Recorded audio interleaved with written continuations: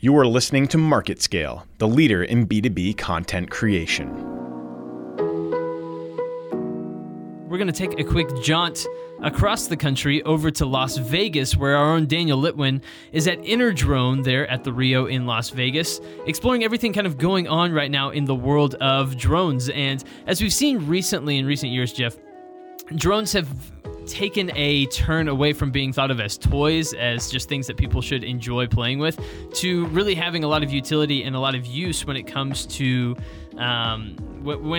industries. So you can see it for surveying in architecture, in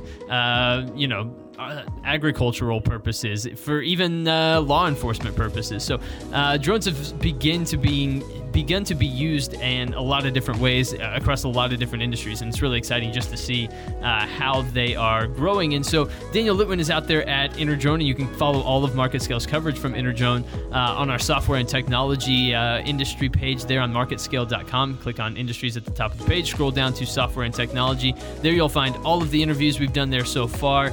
It's been a really, really exciting time. But he sat down with Romeo Dersher, the Director of Public Safety Integration at DJI, pretty much the biggest name when it comes to drones these days, just to talk about where the industry is, where it's going, and a couple of other things like data, analyzing data, and how we're still in the infancy of understanding some of these aspects of drones. So without further ado, let's get to that conversation between Daniel Litwin and Romeo Dersher from yesterday out at InterDrone. Yeah, it's really great to see everyone here sharing their opinions, sharing their thoughts and their technology, and how it's driving the industry forward. What are your just general thoughts on technology, or any booths or people here that are really exciting you? So tomorrow is going to be my day to really dig into the different booths and technologies. Nice. There's several that I do want to spend a little bit more time with. I think what we're seeing right now is technology will continue to evolve. Sure. We're seeing more software solutions come to market.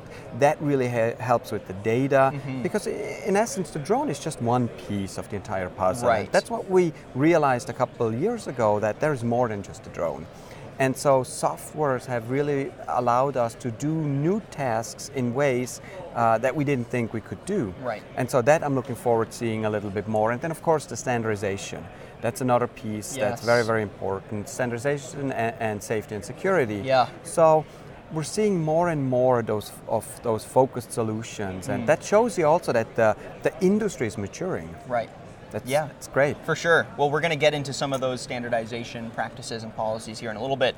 I want to dive right in and start with what you're an expert at. It's in your official title. You are the Director of Public Safety Integration for DJI. So I want to just get some of your thoughts on what are the public safety challenges, opportunities, concerns that most of the leaders in the drone industry are fielding right now?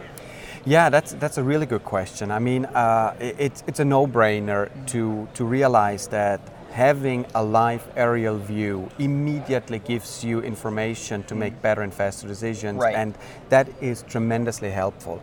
But there are a lot of things that we have to, as a public safety department, learn. Yeah. First of all, how the whole drone system works, but also how to interpret that data. Yeah. Because it's data from a different vantage point with different sensors. Right. So the training aspect is one of the biggest challenges. And I'll give you a good example. If I'm a firefighter in San Diego and I do some sort of training down there, and then I move to New England, now suddenly my training has no meaning there because there's no standard. Right. So we're doing a lot of great work in this field. NIST, the National Institute for Standard Technologies, they developed a training course to help standardize training. And that's the type of thing we need to continue to work on so that we have certifications that have meaning for public safety. Interesting. Now, are you seeing most of the standardization initiatives come from the private sector, come from businesses, or is it coming top down, more from the FAA and more from the gubernatorial structures that rule over drone flight? No, not really. On the public safety side, it really comes from the public safety because they train according to standards. Sure. Firefighters, law enforcement officers, they have to go through training to get certification for certain tasks, and that's exactly what needs to be done. So that if I'm an incident commander and I hire you for a department to be my drone pilot, I know the type of certification you have that has meaning to me. Right. And it's going to happen in the not too distant future. Yeah, I love that. Well, as drones continue to prove themselves in this toy versus tool battle, right? I think that's kind of how they were perceived at first. You said even 5 years ago, Interdrone was aimed at the consumer. Now, 5 years later, we've got international leaders here talking about the commercial side of drones. It's really forcing the world at large to act quickly to meet the growing safety concerns or challenges or just public safety issues in general that come with more and more UAVs.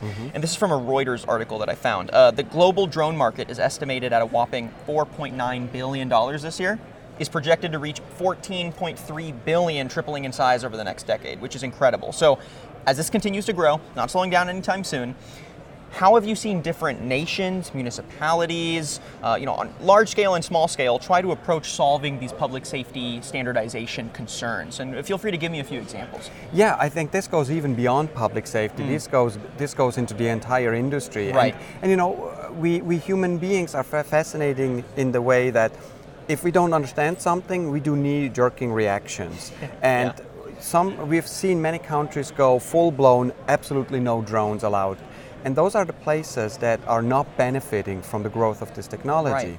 So we have seen countries that started really reasonable regulatory environments that we're now building upon. Like, for example, in the United States, where the FAA has taken a really good approach on how can we segregate the hobbyists from the commercial operators, right. and what can we do to allow them flight over more sensitive subjects like flight over people, flight at night, beyond visual line of sight. So these pieces are being put in place, and the entire world is actually looking at how does the FAA, how does the United States develop a UAV framework that can help us. Yeah. And so there are still challenges, but we are in a such better position today than we were just 3 years ago. Yeah. So it's a step by step, but you're absolutely right. This industry will continue to grow, and it's really now is the time to figure out how can we integrate drones into everyday life, and how can we do it so that there's no safety concern. This was a snippet from Business Casual with Daniel Litwin and Tyler Kern, your B2B morning radio show. Tune in Wednesdays and Fridays at 8 a.m. Central on the Simple Radio app or marketscale.com/industries.